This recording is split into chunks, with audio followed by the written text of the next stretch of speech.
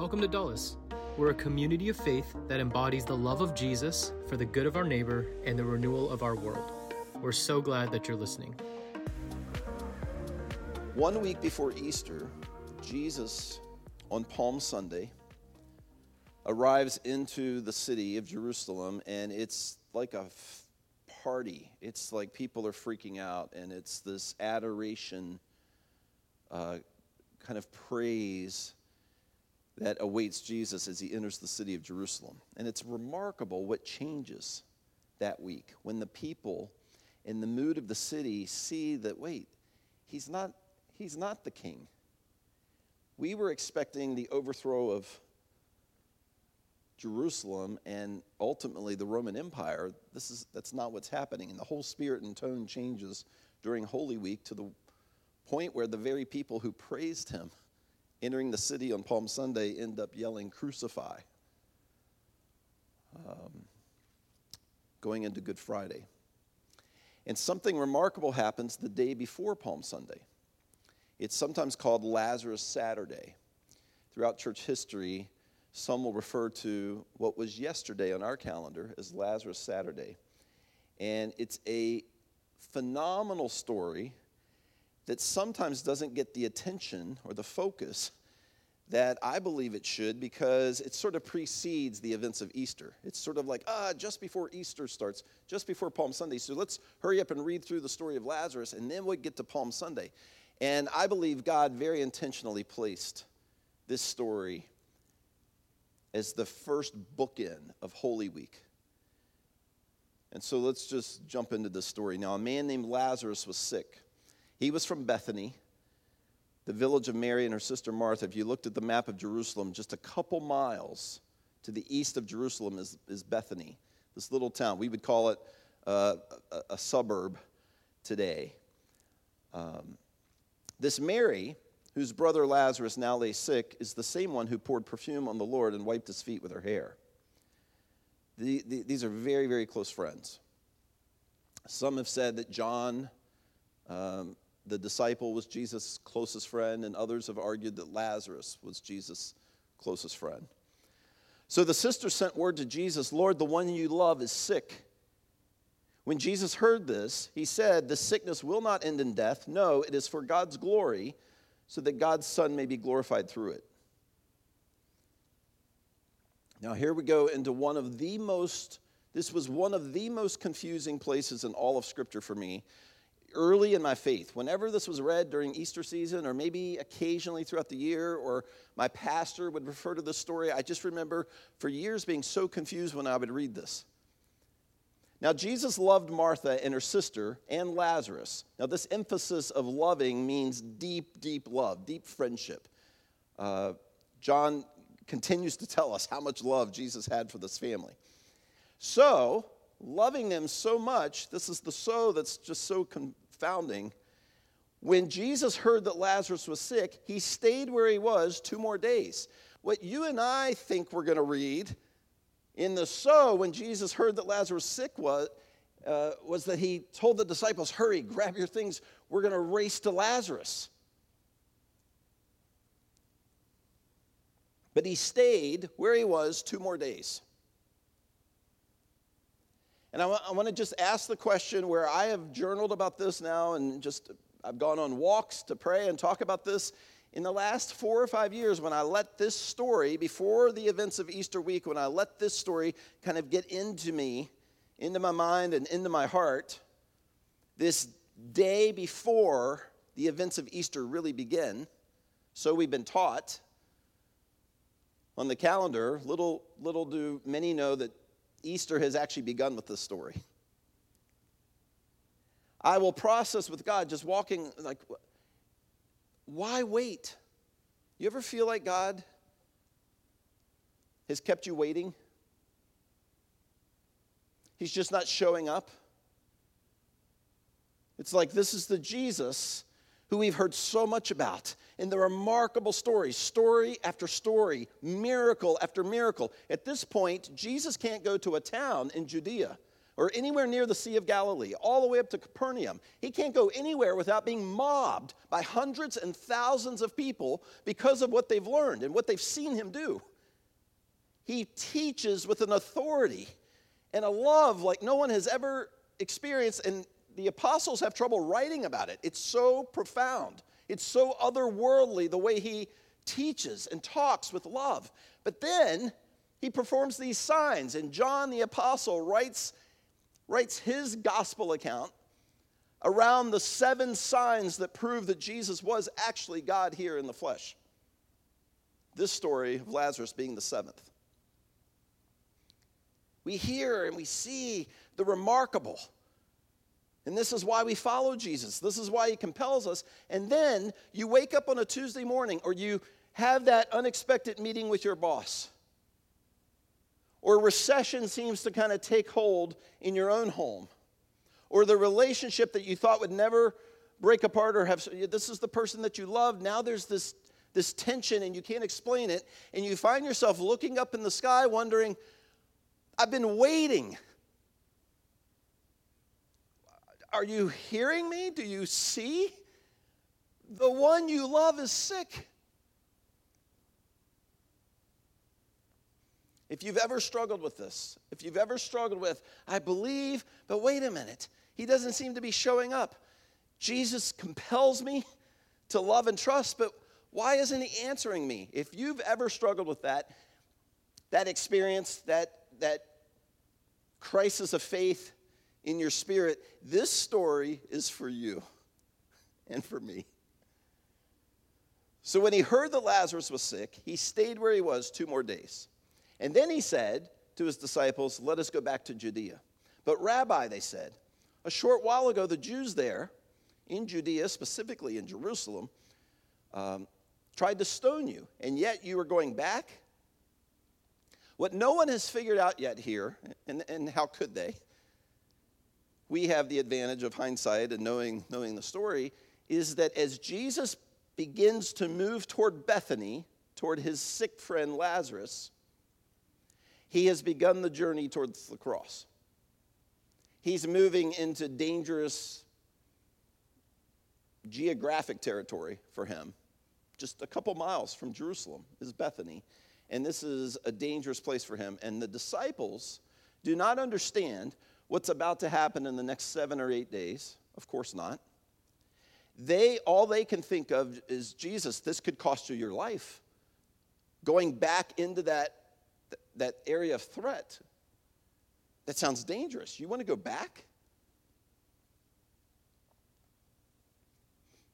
What no one can possibly fathom yet is that 7 days before Jesus begins this journey towards Bethany, but really toward the cross, is that resurrection. Now hear this. We understand. We've grown up in America. Whether you grew up in the church or not, you get it. You understand. Easter, we celebrate the resurrection of Jesus. We see the crucifix hanging in churches, but then on the 3rd day, we understand this as a society. These people have no concept of resurrection. What they don't understand is that as Jesus is moving toward Lazarus, which is really the gateway towards Jerusalem and toward his own death, is that Jesus is about to introduce something brand new. He's about to introduce resurrection into the hurt, the lost, the loneliness, the worries and anxieties of planet Earth. This concept that has never been in anyone's imagination is what Jesus is beginning, using the story of Lazarus, to introduce to us. Planet Earth is about to be shown some new, radically different paradigm. Jesus told them plainly to his disciples, Lazarus is dead. And here's another strange, bizarre statement. Lazarus is dead, and for your sake, I'm glad I was not there. Does this sound like Jesus? You know, you read like pages, like, wow, I love the heart of Jesus. Maybe you grew up in a church, or maybe you were familiar with a church, or you had that uncle, or where God was the angry God, the yelling, angry God who's always watching for any little miscue or mistake. But when you actually read the story of Jesus, you're just sucked in. He's just so remarkably beautiful. And then randomly it seems that he does something out of character. And that used to really, I would sort of write that up to one of these inexplicable random moments. I want to get back to the loving Jesus, not the confusing Jesus. And I just want to commit to you, just from my own personal experience, when you stick to the words of God and you say to him, this is mysterious, this seems confusing to me, but I don't want to give up. I want to press in. That's part of what Jesus calls the hungering and thirsting. When you continue to pursue, he will continue to open your eyes and make clear what seemed confusing. And he's going to do that here for us in just a moment. Here's this second confusing statement.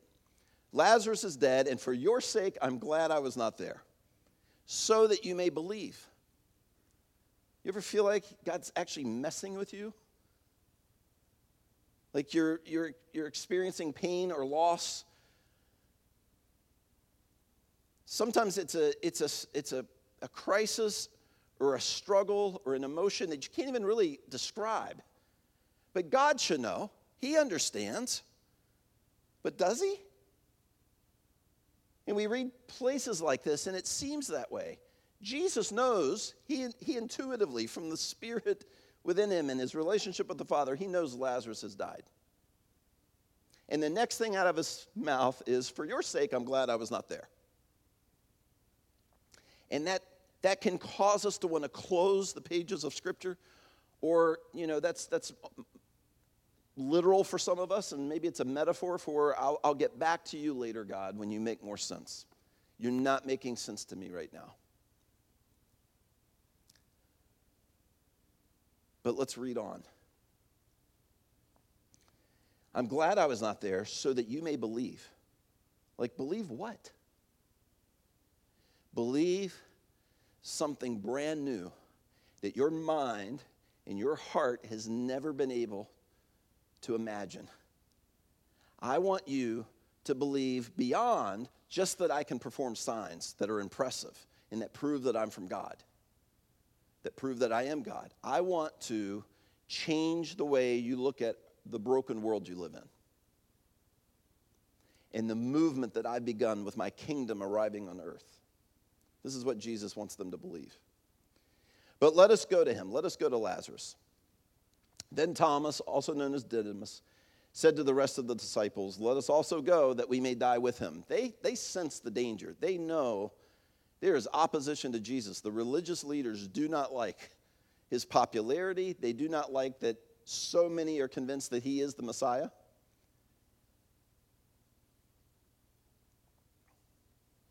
On his arrival, Jesus found that Lazarus had already been in the tomb for 4 days. Now Bethany was less than 2 miles from Jerusalem, and many Jews had come to Martha and Mary to comfort them in the loss of their brother. When Martha heard that Jesus was coming, she went out to meet him, but Mary stayed at home. Jesus said to her, your brother will rise again. And Martha answers from her Jewish tradition, understanding the Old Testament. She says, I know he will rise again in the resurrection at the last day. What Martha's doing here is she's saying, yeah, I know that in the distant, faraway future, there will be a resurrection. This is what Martha's saying. Yes, I believe he'll rise again too someday, Jesus, in that last day, in the resurrection, meaning way into the cosmic future, hundreds of years or thousands of years from now. Let's continue in verse 25. Jesus said to her, Martha, I am the resurrection and the life. The one who believes in me will live, even though they die. Even in death, even in crisis, even in circumstances that seem overwhelming, there is now access to life. Planet Earth has never experienced this before, Martha. I know you're having trouble comprehending this, but there is now the ability to have life where there's actually death, where it appears that something's been overwhelmed or overcome with loss or sadness. even in that moment, there's life. And whoever lives by believing in me will never die. Do you believe this? I love this exchange with Martha. Martha, if you engage with me, if you allow me in and allow me to lead, you will experience life even where there's death. When the job is missing or the job loss is overwhelming you, or the relationship that has been lost just seems so crushing, when there's something that seems irreversibly negative or harmful to you, Jesus has arrived to not only speak of God's beautiful kingdom and to prove that he is from God, he is now offering us life where there has been death. Martha, do you see what's happening? This is what he means when he says, do you believe this? Do you believe this, Martha? It's interesting, if we go back up, we just read this in verse 15. Remember when Jesus said, he's telling the disciples, Lazarus is dead. For your sake, I'm glad I was not there, so that you may believe. There's a lot in here about belief. Jesus keeps repeating this refrain. It's just this constant, so that you believe. Martha, do you believe? See, the disciples believed already that if Jesus had been there, he could have easily have healed Lazarus. They've seen it happen. They've seen the miracles. They've seen the signs that prove his power. He's not asking, do you believe if I was there before Lazarus died, I could have healed him? Everyone in this story would have said yes. We even see later unnamed citizens of Jerusalem who've come out to support the family. Even they question, if Jesus had been here, he could have just healed Lazarus. What no one believes, what no one on planet Earth believes, that is now being revealed the day before Jesus' entry on Palm Sunday into Jerusalem, moving toward the cross, is that it is now possible to experience life where there has been death. It is now possible to go through the divorce and experience all the hurt and pain, and God work in your life so remarkably that life comes out of the pain and the brokenness. It is now possible on planet Earth, not because of our education, not because we have advanced as a human race to figure this out on our own, not because we've elected the right president, but because Jesus has now brought resurrection to planet Earth. That what's been lost, the one who's lost in loneliness, after betrayal, life can emerge out of what seemed like just utter death.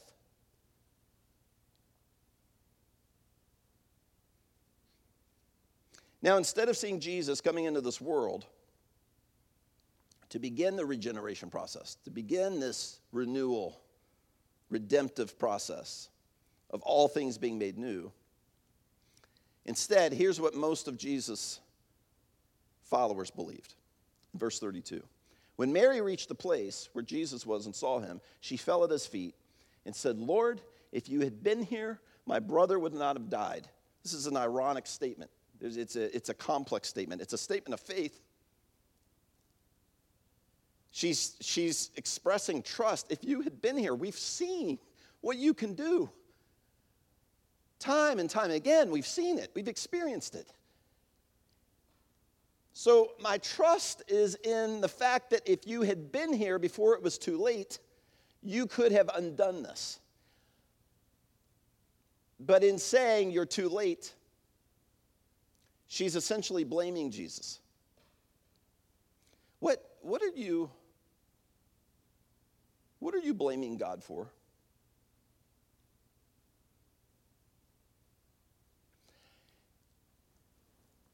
I'm tempted, I've said this, I said this in the fall, how I feel the way church gatherings like this have evolved for hundreds of years is not really the New Testament model. That I stand here on stage and everybody else in the church sits quietly. Nobody's talking. Everybody sits facing one person who talks. It's really not a New Testament model. It's not. The New Testament church looked so much more like sitting around dinner tables, eating, breaking bread, and sharing faith together. And an apostle would talk and teach. The church looked a lot more like that than it does like sitting in auditoriums and rows. People are shoulder to shoulder, not facing one another, just facing one person. And in the fall, we experimented a little bit with conversation, where I'd ask you a question, and then I'd wait, and then somebody would finally speak up, and we would actually do some dialogue a little bit on Sunday. We'll do that again. I was tempted to ask, seriously, tell me, what are you blaming God for right now? That's an awkward question, and you may not have walked in here today thinking you're blaming God for anything, but are you? This is Mary we're talking about, Mary and Martha, two of Jesus' closest followers and friends. She's blaming him. Are you blaming God for not fixing what's wrong, or for not showing up, or for being late? Do you blame God for allowing your pain or loss, or for just not proving himself? I wrote, coming into today, if he delays solving your problem or resolving your hurt, it's because he's using the current moment, the pain, something of the brokenness of this world. That's just part of our reality, the world that we live in. Failure, the loss, to prepare your mind and condition your heart for what's coming to this planet, what has already come and has already begun, which is the reality of total and complete renewal. It sounds confusing to people. In our men's group on Monday night, I often will say, we're moving back towards the Garden of Eden. We're moving back toward being the creative image of God in a perfect world. Jesus came ultimately to renew this broken world.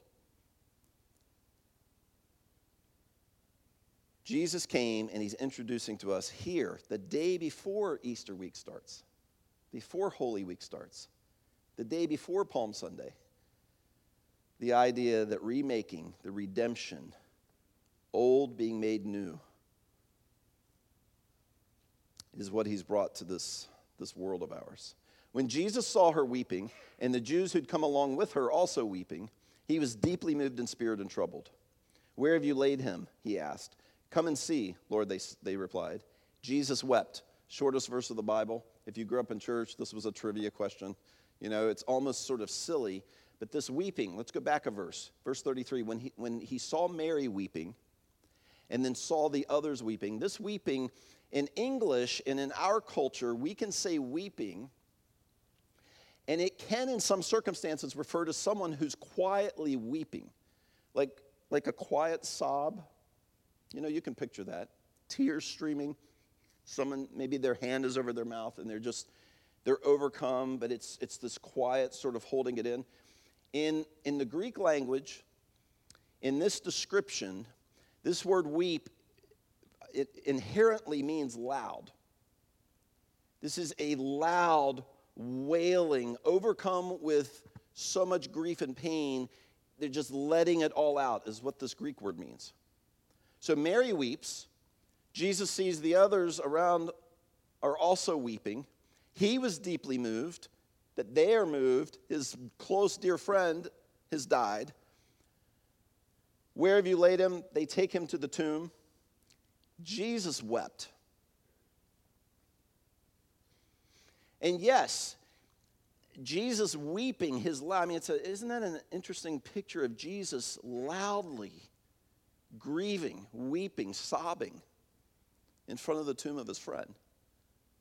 And yes, it is clearly, the context tells us it's in part because of his relationship with Lazarus, and he's overcome with emotion.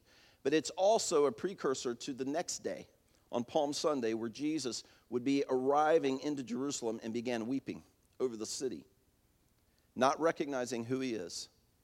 He uses the word blind, that they are blind.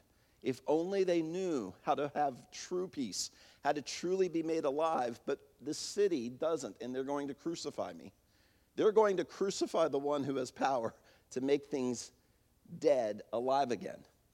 So much so, that would be his story. Jesus wept. The Jews said, see how he loved him. But some of them said, could not, and here it is, here's that question again, could not he who opened the eyes of the blind man have kept this man from dying? There's so much faith in this group of people. Faith in Jesus as a miracle worker, as a signs performer, signs from God, performing these remarkable signs that prove, wow, he is the Son of God. He is God here in the flesh. No human could have given that man his sight. No one could have caused that man who's been paralyzed, we've all known his whole life, to walk.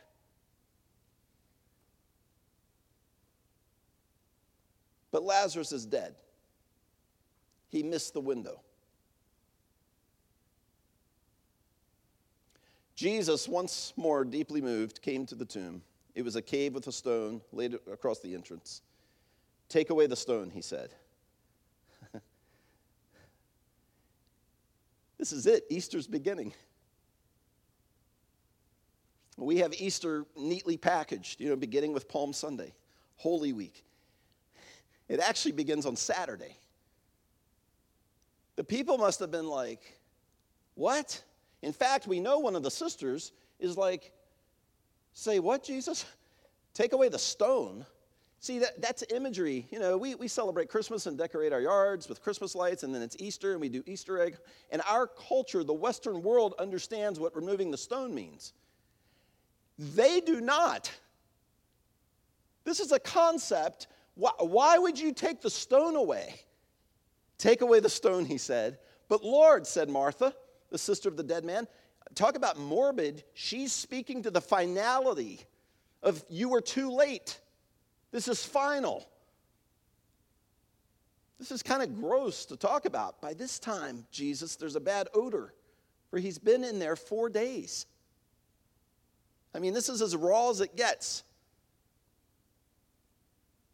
Jesus said, did I not tell you that if you believe, we're past the miracles now. We're past the signs that I'm from God.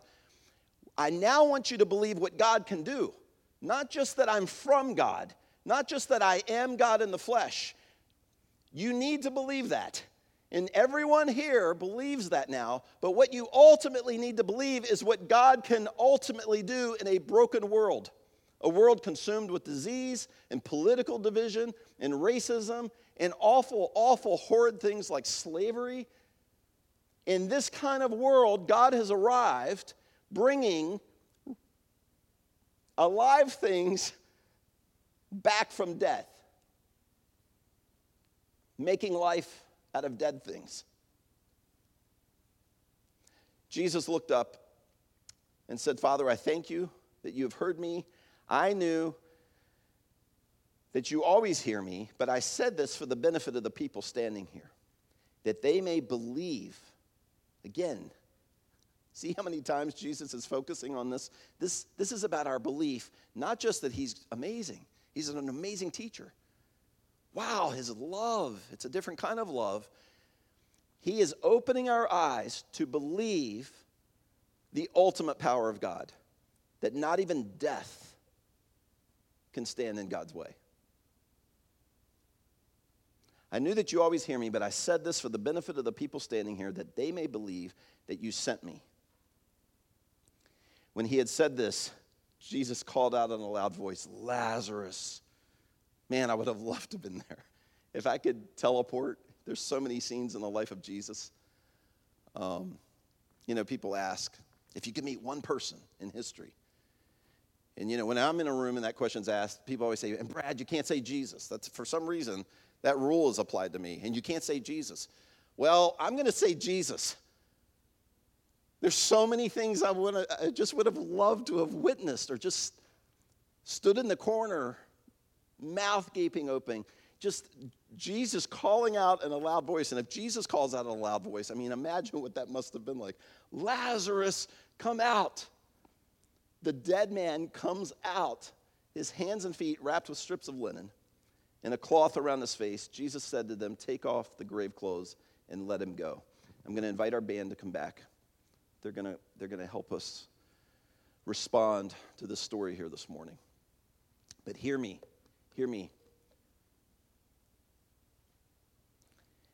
There's a few things happening here in this story that are so remarkable for you and me today in the 21st century, in the Western Hemisphere, with so many cultural differences. We could say so many crises of our own that this world wouldn't relate to. The first is that Jesus is clearly telling us that he's calling you and me to a different kind of future. Not a religious future where we're just impressed with somebody who spoke amazing wisdom. He is calling you and me into a different kind of future. That regardless of where you've come from, regardless of the hurts, regardless of what's been done to you, or maybe what you've done to others, he is calling you by name. It's interesting that he calls Lazarus' name at the tomb. We just think, well, that's a given. He calls us by name in the worst places, the places where maybe we would say we are most dead. And he says, I have a different kind of future for you. And Jesus will find you right where you are. Nothing is too scary for him. Nothing you've done, nothing you've said keeps him away from meeting you right where you are. But I promise you, Jesus will not leave you the way he finds you. That's the story of Lazarus. He will not leave you in the condition or the perspective or paradigm. He is going to turn your world upside down and lead you into a life and an experience in life that you never could have imagined. And he begins that by calling your name. Another idea from the story, and I remember referring to this last year in Easter week, is that he will recreate life in you, most likely, he will recreate life in you differently than what you imagined or how it would play out. You think the relationship needs to mend by 2 weeks from now. Or you think the new job or the phone call needs to sound like this. Or you think the pay increase or the person who needs to forgive, they need to apologize first. And God's timeline doesn't look like ours. The life that he's leading us toward, everyone in this story would have said, Jesus should have been here 3 days ago. He's recreating life in you. If you'll allow him, he's renewing, making new life in you, but it's just not going to play out always the way that we imagine or according to our timeline. And we need to be okay with that. And the story of Lazarus tells us we need to be okay with it. And the last thing, third thing that is such a takeaway for me in this story is how it ends. It's this dramatic story, and you can almost miss it. And for years, I'd read the story and never pay any attention to this. Lazarus comes out of the tomb. We're just in awe, like, what? This is, that crowd what must they have done? Talk about party into the night. And yet, at the very end of the story, he walks out of the tomb, and the grave clothes are still wrapped around him, and Jesus needs to tell them, go unwrap him. Take the grave clothes off. Some of us have experienced the reality of Jesus. Some of us are being made new. We've chosen to follow him. We've given our lives to him, but we're still attached to the old, to the habit. We're still attached to that dead thing. And Jesus wants us to be totally free. I mean, when we come out of the tomb, you'd think, coming out of the tomb used to be enough for me. Like Lazarus came out of the tomb and I would just not finish the story or not pay attention to. But Jesus wants all the death off of us. He wants to make us so alive his way and his timing. And this whole story is Jesus' own personal entrance toward his tomb. That's what's mind-boggling about this. I could spend weeks on this story. The emotion of weeping in front of the tomb of Lazarus. Jesus knows full well what's awaiting him 5 days, 6 days from now. He'll be in his own tomb, taking our death. And they can't comprehend it. Peter argues with him at the Last Supper. This is not right. Jesus, you're our Lord. You didn't come to serve us. And Jesus is like, Peter, if you don't understand that I came to serve you, you'll never be able to follow me. This is so radically different. The pathway to life, the pathway to freedom. Freedom from your anxieties. Freedom from the deepest fear. Freedom from the regrets that you carry, the guilt that we want. We actually fight for our guilt to define us. We do this subconsciously. Jesus wants you completely free, completely alive, so much so that there's no semblance of death still holding on to us. So before our band leads us here in this final song, I want to just offer you two prayers. I wrote them this week. One is a prayer. This week I'm going to ask you to pray these and screenshot the screen here in just a moment, or I'll email these out early in the week to you also. I want us to pray every day for an internal resurrection. Okay, and I'm gonna read this prayer, and I'm just offering this as part of our closing prayer here as I read this. Jesus, I'm asking you to pray this prayer every day this week, in Holy Week. Jesus, open my heart more this week to you as the source of life, the creator and the recreator of dead, lost, broken things. Show me this week what you are working to make alive in me. Will you join me this week in praying this? This is where you say yes. Yeah, yes, Brad. Yeah, Brad, we will. I was going to joke about maybe some are dead here this morning. But I won't make that joke. Okay, the second prayer is an external resurrection. This is about external resurrection. Jesus, may I be a reflection of you in my world, in my neighborhood, in my conversations and relationships. Fill me with passion to love my neighbor. Fill me with passion to be part of your plan to renew our world. This week, begin to use me to make part of this world new. Will you pray this with me this week?